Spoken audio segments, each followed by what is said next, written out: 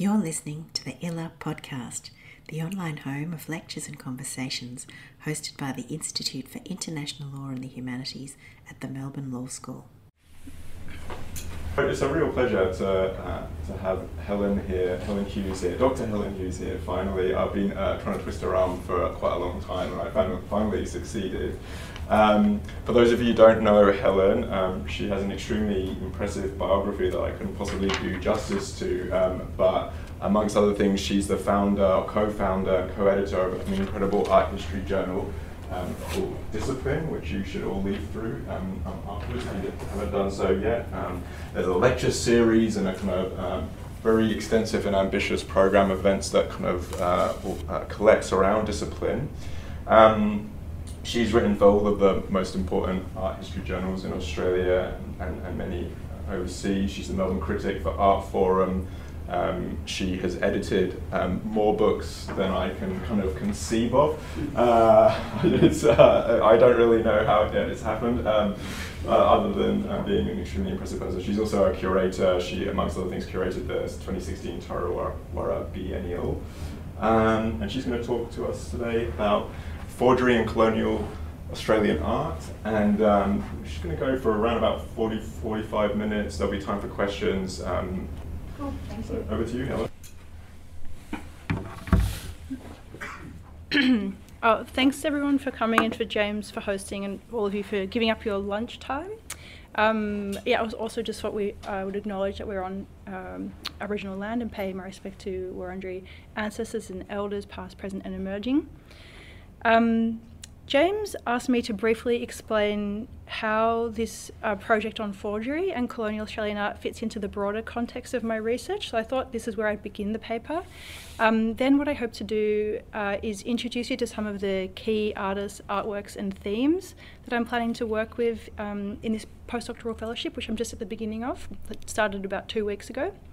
And what I suppose I hoped I might receive from you in turn is some of your the historical and theoretical implications of this research from a legal perspective, which I'm not so familiar with coming from an art history discipline. So my current research concerns the role of convicted and transported forgers, and by extension the British law that criminalised them in the early colonial Australian art. And this area is slightly removed from what I usually write about. Over the last decade, I've principally researched and written about contemporary art, and most typically contemporary art from Australia. So to this end, as James mentioned, I started the journal Discipline, which is dedicated to writing about contemporary art and contemporary Australian art.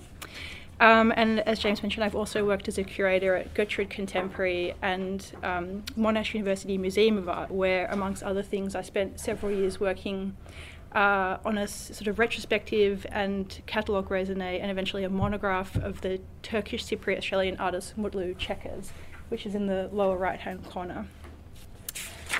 I also collaborate regularly with a colleague of mine at the University of Queensland called Amelia Barracan, who's a really brilliant historian of contemporary art and time.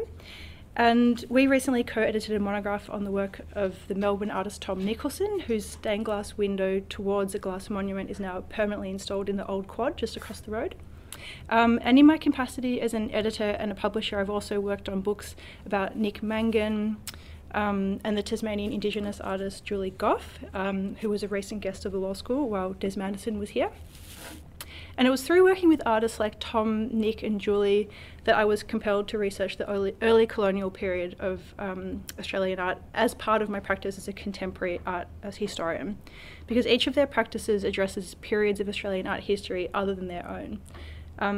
Tom and Julie's practices are perhaps the most closely related to this project, because their work frequently addresses the early years of colonisation in Australia, analysing how various colonial structures inhere in the present, how they shapeshift or how they are resisted.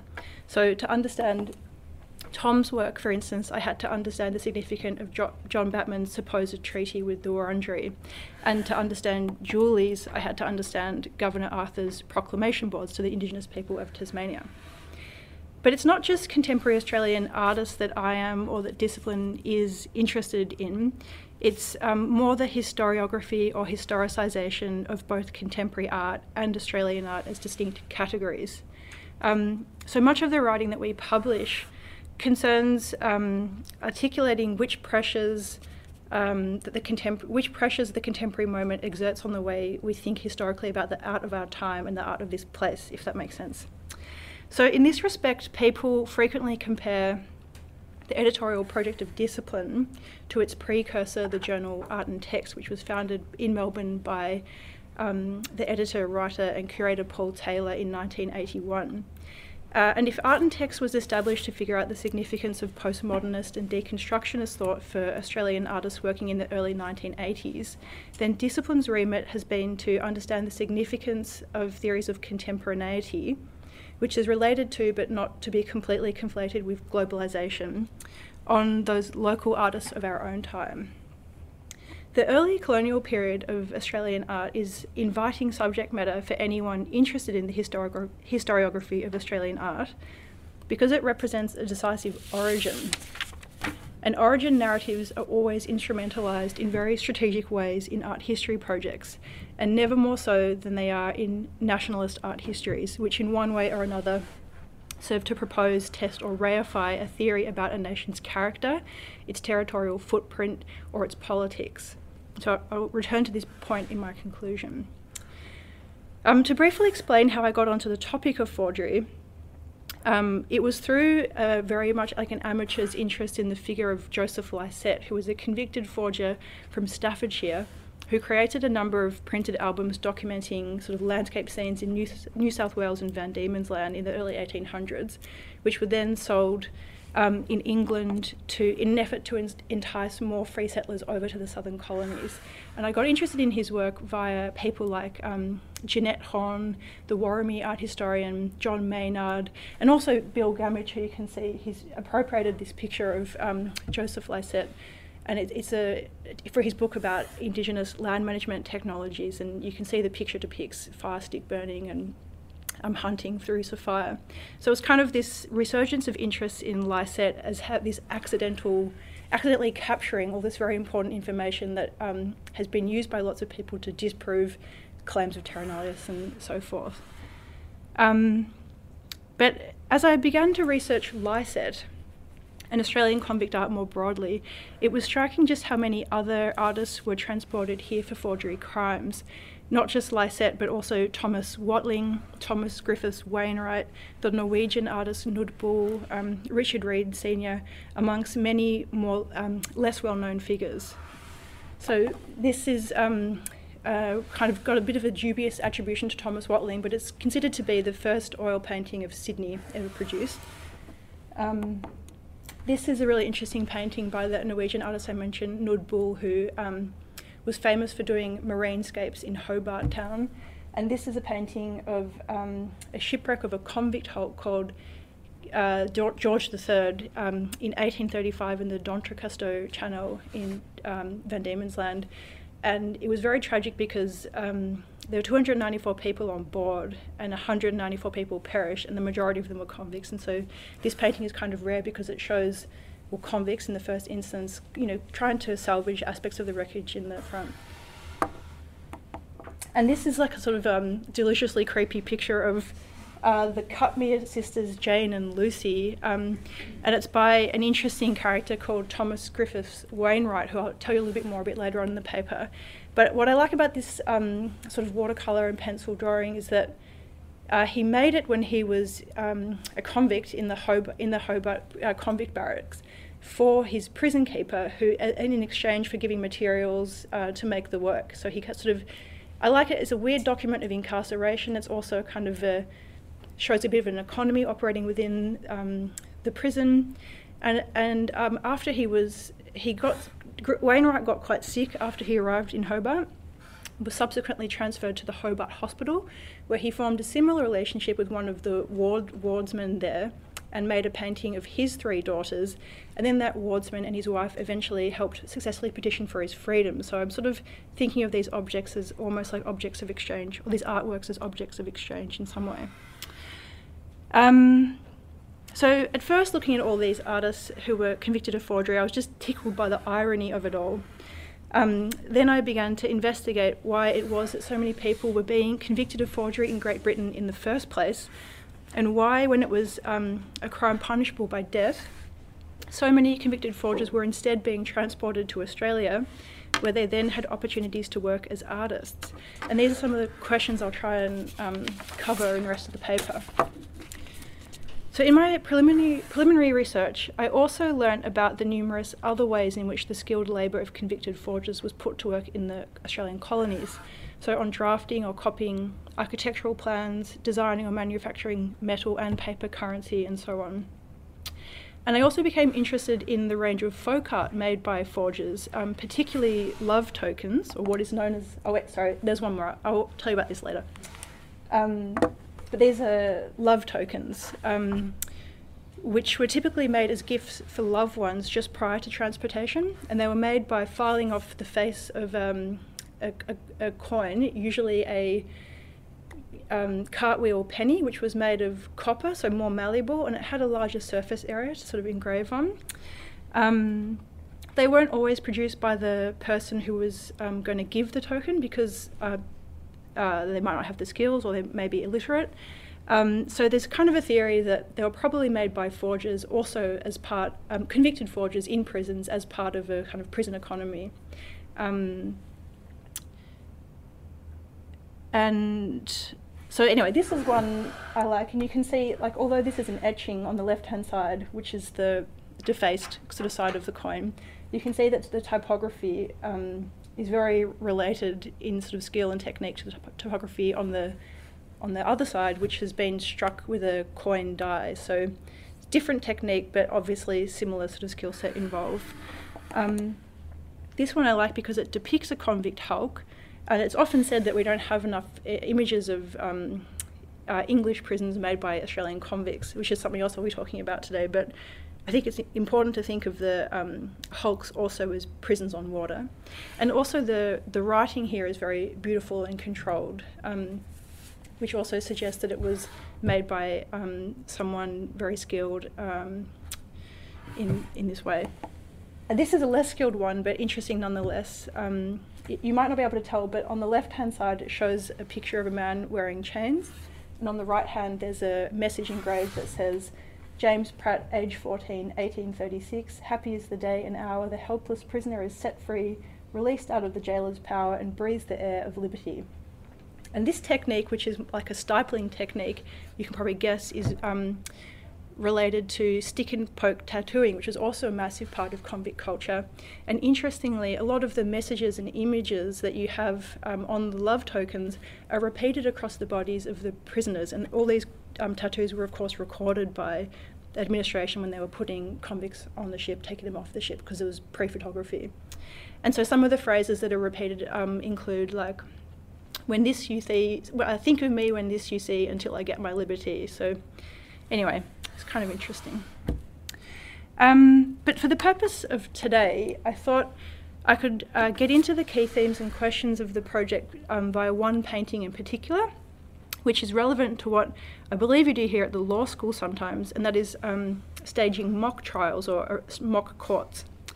This is also a topic I'm trying to learn more about, because all the literature I've come across about mock courts in 18th century convict culture has been a bit sort of happenstance, like, and I haven't been able to sort of make sense of it in a more organised way. So this painting, The Mock Trial, is attributed to Francis Greenway, who was a convicted forger from Bristol, but who is better remembered as Australia's first government architect, or our first official architect. In between 1816 and 1828, he worked with the 5th Governor of New South Wales, Lachlan Macquarie, to design, build or make alterations to a large number of public works, including the General Hospital, Parramatta Jail, and the convict barracks at Hyde Park. And beautifully for a forger, he also designed the Old Mint, and strangely in the 1960s, his face wound up on one side of the Australian $10 note. But the painting that we're looking at depicts an interior courtyard of Newgate Prison, also known as Bristol City and County Jail, located in the centre of the old port city of Bristol in England's southwest. And we can see here the inmates gathered around the perimeter of this courtyard, which they all refer to colloquially as the tennis court. The cast of inmates in the painting is entirely male. All of them are convicted felons as opposed to debtors because they were separated in prisons at that time. Although within the group there is some obvious diversity. We can see that the lineup is flanked by youths, and we know that children as young as 11 were incarcerated in this prison in 1812. While the oldest character, you can see, looks like a ghost sort of jumping out of the shadowy archway here. Greenway also depicts a spectrum of financial status from impoverishment to relative affluence. One man is shoeless, another man's clothes are torn, whereas the more well-heeled inmates wear frock coats, waistcoats and cravats. But a better indication of their financial status is the amount of iron manacles worn by each inmate, because everyone who entered the prison was shackled when they arrived, to easily distinguish them from the visitors who were able to come in whenever they liked. It was kind of very open in that way. In a process known as easement of irons, fees could be paid to the jailkeeper to lighten the weight of their shackles, and this was one means of a jailkeeper earning their wage. The prevalence of alcohol in the picture, which is indicated by the ceramic flagons held by 3 of the inmates, is another, because most prisons in England at this time ran a house tap, selling beer, sometimes wine, and even on occasion gin to inmates who could drink as much as they could afford to, and this was all for the profit of the jail. But most crucially within the picture, we note the depiction of more crimes being committed inside the jail. And this reflects a very common criticism of English prison culture that you would all be well aware of at this time, which was simply that criminals beget criminals. So Arthur Griffiths, a late 19th century chronicler of London's Newgate prison, put this very memorably when he wrote, "The prison was still and long continued to be a school of depravity, to which came tyros, some already viciously inclined, some still innocent, to be quickly taught all manner of iniquity, and to graduate and take honours in crime." So accordingly, Greenway inflects the sociality of this prison scene with a certain type of fatalism, one that pivots on the act of pickpocketing. So in this painting, we see hands that thieve, drink and smoke, point, scratch, tickle, clutch, pat and gesticulate. But most importantly, as they reach into neighbours' pockets or around their shoulders, form a handshake or a subtle distraction, hands bind the inmates to one another, locking them like their iron manacles into a single criminal, or perhaps more accurately, criminalised class. The title of the painting alludes to a custom performed by convicts in the 18th century and earlier, which was to stage a mock court or trial. So Griffiths, who I mentioned before, and he was a former military officer and a prison administrator, he describes the custom as an inverted form of justice, whereby a prisoner, who would most often be a morally upright type, perhaps wrongfully convicted in the first place, and refusing to concede to the criminal conduct within the prison. So when he is perceived to have committed an offence against the dominant prison community, he would be trialled by a mock court within the jail. And offences that Griffiths lists that might get him in trouble included coughing too loudly, leaving a door open, or moving an object that was not to be touched. Then he writes, this is a quote, "A prisoner, generally the oldest and most dexterous thief, was appointed judge, and a towel tied in knots was hung on each side in imitation of a wig. The judge sat in proper form. He was punctiliously styled my lord. A jury having been selected and duly sworn, the culprit was then arraigned. Various punishments were inflicted, the heaviest of which was standing the pillory. And this was carried out by putting the criminal's head through the legs of a chair and stretching out his arms and tying them to the legs. The culprit was then compelled to carry the chair about with him, but all these punishments might readily be commuted into a fine to be spent in gin for the judge and jury." I might just...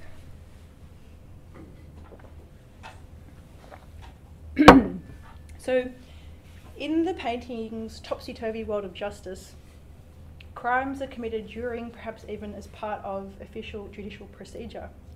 So this man here is holding the judge's wig, while his right hand picks the pocket of his neighbour.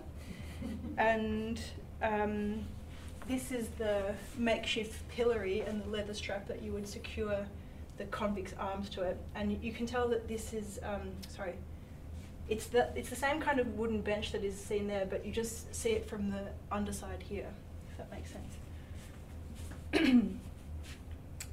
But there are other more sympathetic explanations for the purpose of a mock trial amongst the convict classes.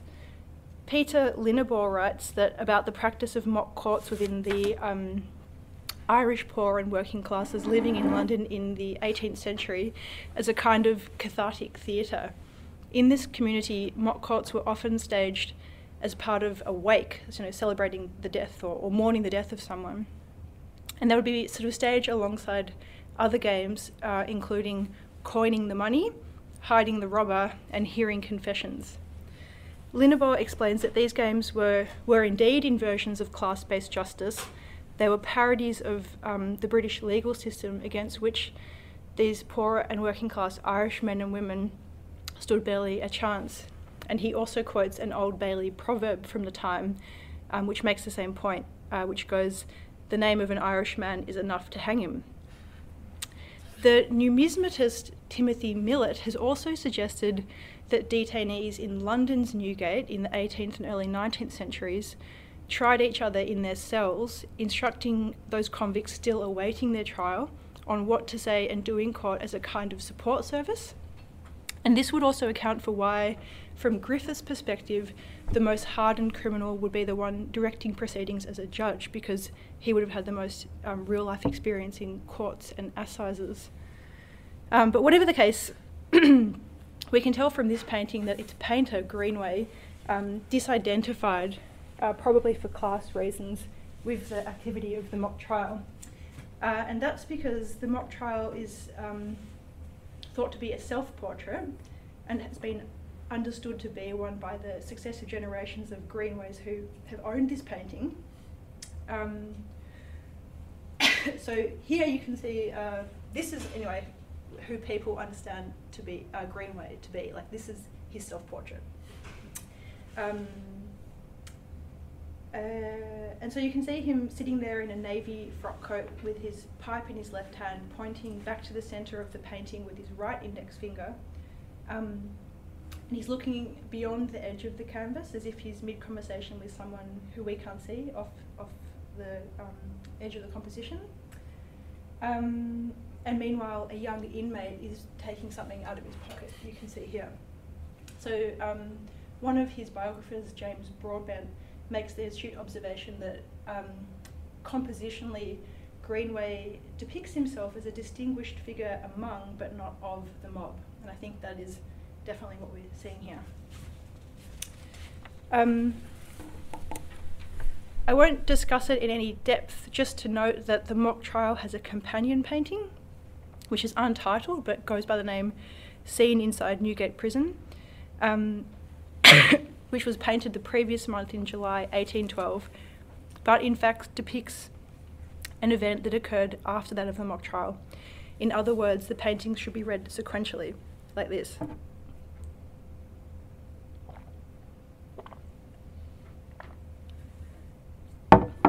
So we saw in the earlier painting Greenway's pocket being pinched, and in the latter, Greenway reappears here, perhaps complaining to the redcoat that his pocket watch is gone. And you can see it, or hopefully you can see it. I'll go. That's where the two are installed at the Mitchell Library. This is a better image, but you can see the pocket watch. It's at the very centre of the composition over this game of cards being played. So when Greenway painted these two pictures in July and August of 1812, he'd already been tried and convicted of forgery. On March the 23rd in 1812 at the Bristol Assizes, he pled guilty to the capital offence and the judge condemned him to be hanged. However, at some point during the intervening months, Greenway's sentence was commuted to 14 years transportation. In April 1813, he was transferred from Newgate to the prison hulk Captivity, and in August to the General Hewitt, which then sailed to New South Wales. Also aboard the General Hewitt was another convicted forger and soon-to-be colonial artist of significance, the Joseph Lycett, who I mentioned earlier. And Lycett was immediately granted a ticket of leave upon his arrival in Sydney in recognition of the utterly degraded conditions for convicts on board. By the time the ship reached New South Wales, 34 of its male convicts had died and been given sea burials, mainly due to dysentery. And this is like a rather nice aquatint by Lycett, which is useful for thinking these two figures being together on board the General Hewitt, because you can see a number of Greenway's buildings in it. So you can see the Hyde Park Barracks and this is the Hyde Park Barracks and St James Church there, and that's Fort Macquarie, and that one I have to just check what that building is. The Government House Stables, which he sort of designed and built all of them. So prior to his arrest, Greenway had operated a small architecture firm and stonemason's yard in Bristol with his brothers John and Olive, which they opened in 1805. By April 1809, he'd been declared bankrupt, and by May of that year, the three brothers were declared collectively bankrupt, and it was advertised to all their creditors that their belongings were now available to be taken at the value of what they were owed to them. And the rest of their belongings would be sold at auction. And this is the beginning of an entire life of money troubles for Greenway. He died a pauper in Sydney eventually. A few years later, in January 1812, Greenway forged a memorandum that he claimed was appended to, but had gone mysteriously missing from, a contract between himself as architect and a client, Colonel Doolan. Doolan had contracted Greenway to complete an unfinished building for a fee of 1,300 guineas, but towards the end of the building works that they entered into a dispute. Greenway claimed that Doolan had promised to pay him an extra £250, and that Doolan's solicitor, Mr. Cook, had written a memorandum to this effect. This had been appended to the building contract but had now gone missing. Greenway then placed an advertisement in a local newspaper, the Mercury, offering a prize of 10 guineas to anyone who could locate the missing contract.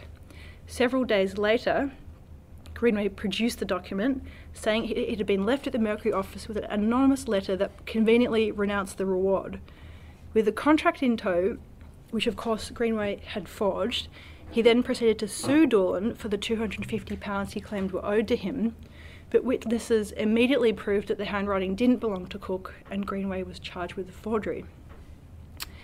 The broader social and legal context of forgery and its criminalisation in Great Britain at the time of Greenway's arrest offers further insight into the artworks. I'll go back to them. From the late 17th century, systems of private credit became increasingly central to England's national prosperity, allowing it to grow its economy by spending and borrowing more. Meanwhile, English society was undergoing a profound shift in that it had to radically reconceive its understanding of financial value from being tied to the weight of the bullion to a fiduciary relationship that was based entirely on trust. As the country expanded its use of paper instruments like bills, obligatory, exchequer bills, banknotes and promissory notes, it produced an environment in which forgery naturally flourished. So Peter Linnebaugh has noted that the financial innovations of the late 17th century established a credit market that must be understood as a trust in the future stability of the state itself, thus rendering the policing of credit utterly crucial to maintaining economic and political stability. Because of the threat it represented, forgery became, in Randall McGowan's words, the quintessential offence of the long 18th century. During this time, the crime of forgery had two main expressions, which fell upon roughly class lines. On the one hand, there existed the offences of coining and producing fake banknotes using a printing press, and these types of forgeries were, in a sense, victimless or social offences, because by defrauding banks, victimhood was dispersed across everyone who participated in the economy. Coining and producing fake banknotes also relied heavily on technical skills and access to machinery, which more readily associated these cases with the working class. By contrast, the forging of promissory notes was considered a form of bourgeois treason, one that produced an individual victim.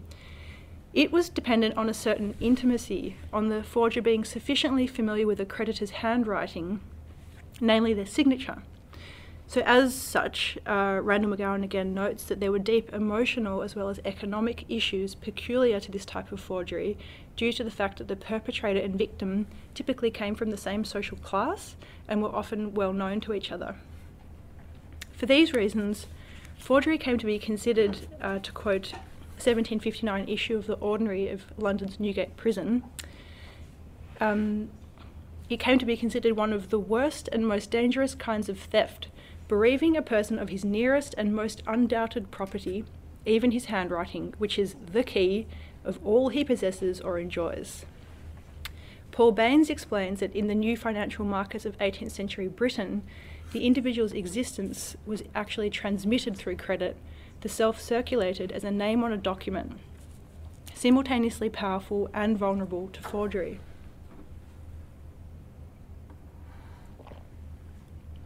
So forgery's attack on the verisimilitude of individuals as represented by their orthography, the handwriting, and on money, which has now become decoupled from an intrinsic metallurgic value, thus begun to undermine trust more generally among civil society.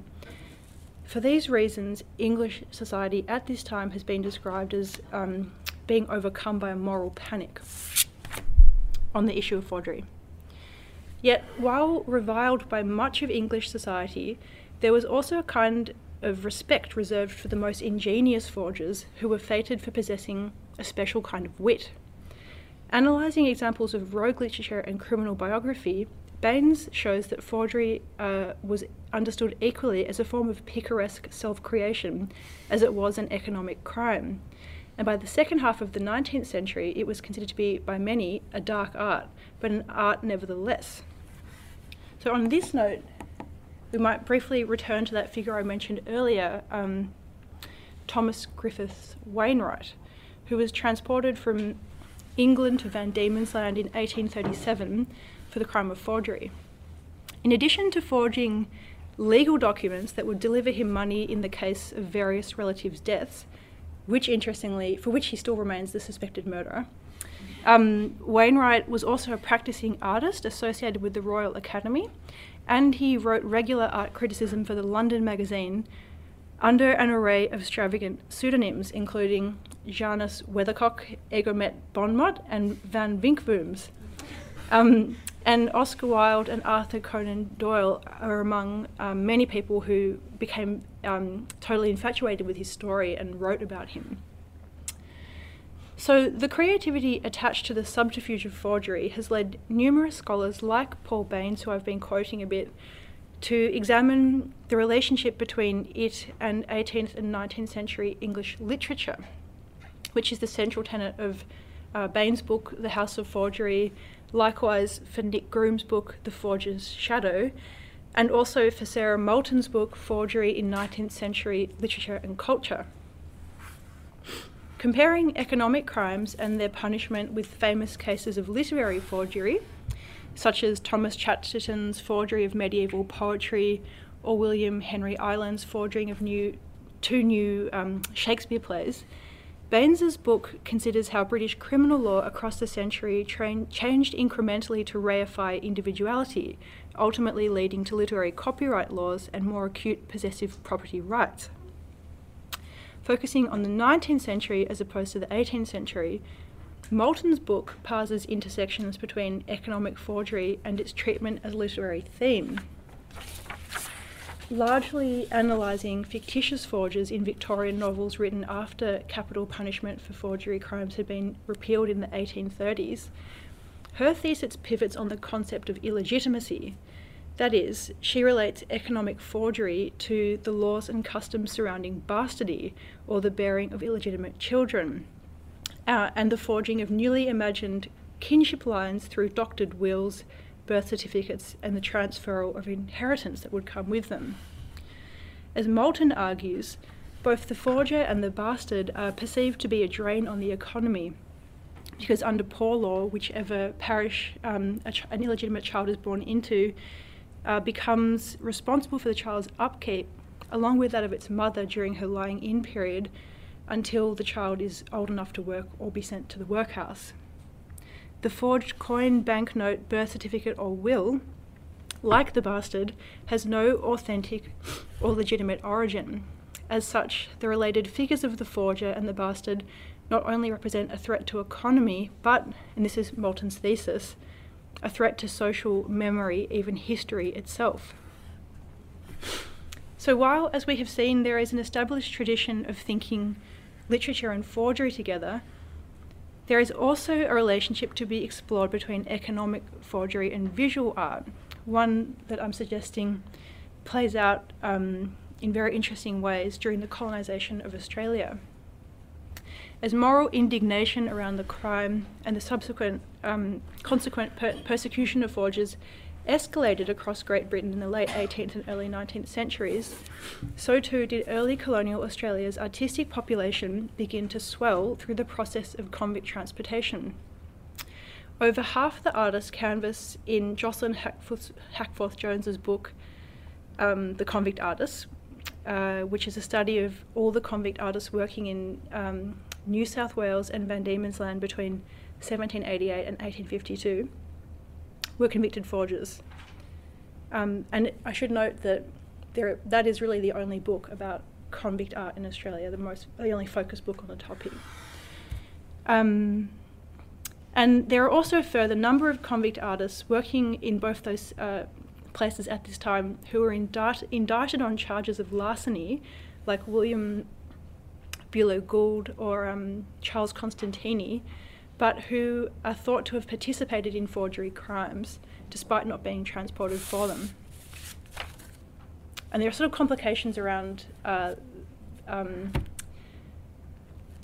understanding the extent to which forgery was being processed in the courts, which we can talk about in question times perhaps. It just produces some unreliability with sort of statistics in the courts, I think. Anyhow, until 1729, the punishment for forgery was a fine or a round in the pillory, an act intended to shame and identify the perpetrator to the public. But following the implementation of a wide-reaching forgery statute of 1729, forgery in all its forms became a capital offence, the forger now deemed beyond reform.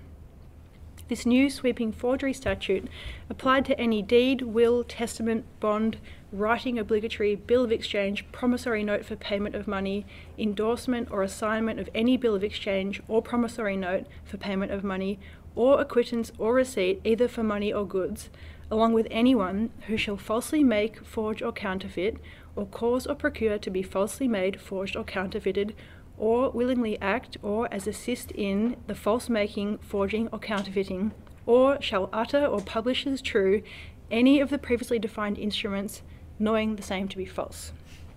All now punishable by death. Accordingly, Peter Lindebaugh identifies this forgery act as one of the 5 deadliest capital statutes of the 18th century, one that would go on to deliver hordes of men and women to the gallows. By the second half of the 18th century, forgery trials delivered an extremely high death sentence rate in the courts, severe even by the standards of 18th century Britain. Between 1749 and 1771, for instance, 3/4 of all convicted forgers were hanged. By contrast, those up on larceny convictions were executed at a rate closer to 10%. The Transportation Act of 1719 authorised a sentence of 14 years transportation for those pardoned of capital offences, and 7 years transportation for those guilty of felony without benefit of clergy. This commutation process applied to Thomas Watling, who was convicted of forgery in Scotland in 1788 and sentenced to 14 years in 1789, arriving, as it is said, as the first professional artist in Sydney in 1791. This was also the case for Greenway, whose sentence, we'll recall, was commuted from death to transportation in 1812. Upon the arrival of the First Fleet, there were obviously no prison buildings extant in New South Wales. Therefore, convicts were put to work either as labourers for the government or were assigned as labourers to private individuals who were simply charged with their upkeep. Generally speaking, the services of artists were considered too valuable for them to be sent to work on government farms or to perform menial tasks. They were therefore typically assigned to work as labourers for individuals. Thomas Watling, to take the most renowned example, was assigned to Chief Surgeon John White, who had him produce over 140 drawings of native plant and wildlife species with a view to publishing them as a collected volume. Lycett, to take another, produced a range of landscape engravings of New South Wales under the employ of the emancipers Absalom West, which were then sold to punters back in Great Britain. So it was not just within the realms of visual art and architecture that convicted forgers flourished in early colonial Australia. When Macquarie needed to create the colony's first local currency, it was to a convicted coiner whom he turned. In the early years of New South Wales, a mixture of British and foreign currencies was used for exchange, mainly the Spanish dollar or piece of 8, which was the common international currency of the time.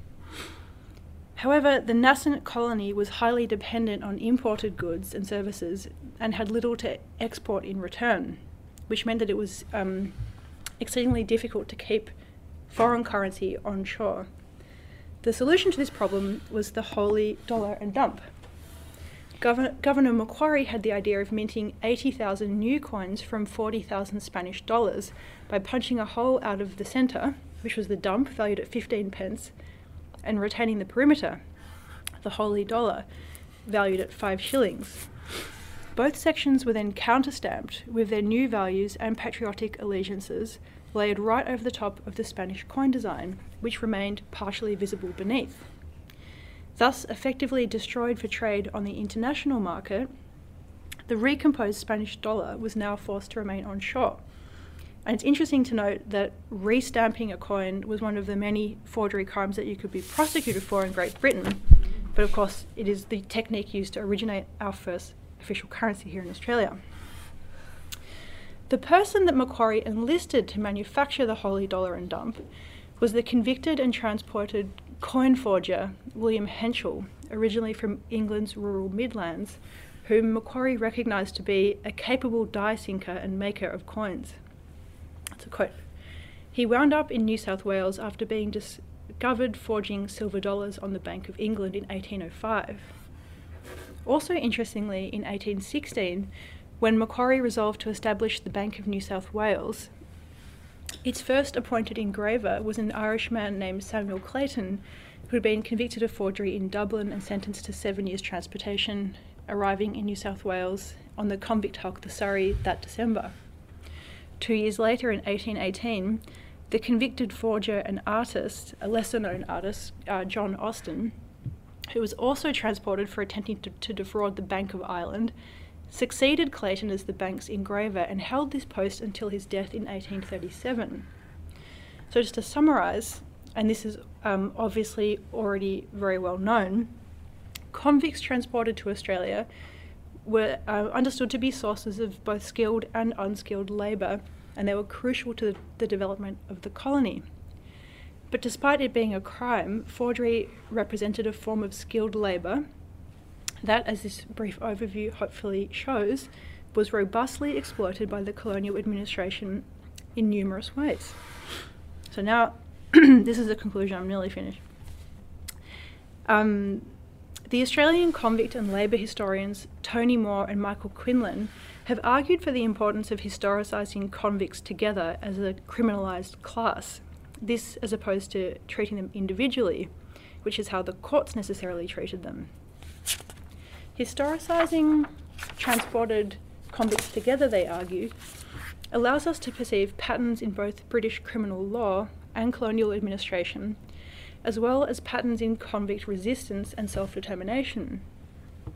While individual convict artists have been afforded significant attention throughout Australian art history, they are frequently dealt with via individualising monographs. For instance, Thomas Bock has several monographs attached to exhibitions about his life and work, and Lycett has an innumerable amount of monographs on his. If not a monograph, the convict artists are incorporated into broader surveys of early colonial art alongside other figures like the naval draftsmen or the free-settling professional artists and so on. However, as I mentioned before, besides Jocelyn Hackforth-Jones' book, there are no interpretive accounts of convict art as a specific category in its own right, speaking about the Australian context only. So as we have said, forgers constitute the majority of convict artists in the early colonial period of Australia, perhaps because forgery and art have transferable skill sets. And moreover, we will recall that forgery can be considered to be the quintessential offence of the long 18th century, all of which suggests to me that the forger-convict artist is the exemplary figure with which we might begin an analysis of Australian convict art. If we return back to Sarah Moulton, her yoking of economic forgery to bastardy is naturally a very suggestive methodology for thinking through the significance of the contribution of convicted forgers to early colonial Australian art. One can fairly easily imagine transposing her forgery bastardy paradigm onto a history of Australia, the bastard country whose colonisers possess what can only be understood as an illegitimate claim to Aboriginal land. Indeed, the historiography of Australian art has always pivoted around this tension, that is, white Australia's lack of an authentic origin or identity. For Bernard Smith, the so-called grandfather of Australian art history, the struggle for Australian artists to go beyond importing European trends is the key struggle, the struggle for a kind of self-determination, which subtends his canonical History of Australian Art, Place, Taste and Tradition from 1945. Smith's student, Ian McLean, who's now the Hugh Ramsey Chair of Australian Art History here at the University of Melbourne, writes very beautifully about the deep-seated uneasiness of white Australian identity in the opening chapter of his important book, White Aborigines, Identity Politics in Australian Art. Of course, in 1974, Terry Smith famously cast the unoriginality of Australian art in structural terms, labelling it our provincialism problem on the pages of Art Forum. And then in the early 1980s, Art and Text Journal published a series of theoretical essays claiming that this unoriginality in characteristic postmodern rhetoric is in fact Australian art's positivist defining quality, which is to say Australian art's inauthenticity is paradoxically what constitutes its authentic character, what makes it unique. Of course, these authors, who are people like Paul Taylor, Philip Brophy, Megan Morris and Paul Foss, were all referring to white or European Australian art. The ease with which we can imagine casting this history of early colonial Australian art in Moulton's terms, in which the forgery bastardy paradigm would be used to make a point that has been iterated across generations of Australian art history, playing on all the familiar tropes of antipodality and inversion, what is crime there is a virtue here, illegitimate there, legitimate here, and so on, is precisely the reason not to. In a way, that book is already written in advance of itself, and nor, I think, would it fully take on the lesson of forgery, the exposure of which, as Moulton says, does not simply affirm the truth, but rather confirms the existence of a long-concealed lie.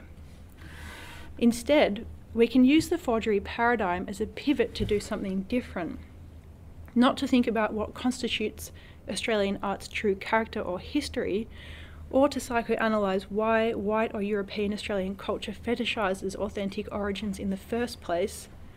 Rather, we might mobilise the forgery paradigm to illuminate a transnational archive, both an imperial one dictated from the top down, so thinking of scientific drawings, map-making, architectural plans, and also one forged by convicts from the bottom up. So if we think of the love tokens and the tattoos and some populist whale painting, which I can show you more of later. As art historians like McLean, Rex Butler and A.D.S. Donaldson have stressed, Australian art history has been overly preoccupied with delineating an Australia, thereby centering the ideology of the nation-state. This emphasis on what is or isn't Australian has led to a certain neglect of the role that convict artists, as a distinct category, might play in broader transnational narratives of colonialism and capitalism. Such a study is more concerned with mapping practices and networks of circulation than Australia's borders, which is why coins, notes and love tokens, or portraits drawn in exchange for freedom, and so on, would constitute its dynamic archive. These objects are not just significant for what they representationally show us, but for revealing the conditions under which they were produced, what bartering could be achieved with and through them, where and how they and their makers travelled, and where they wound up eventually. In short, we would conceive of this archive not simply as representations of, but agents within 18th and 19th century processes of colonisation, incarceration, transportation, capitalism, and perhaps in some instances, minor expressions of their resistance. Thank you.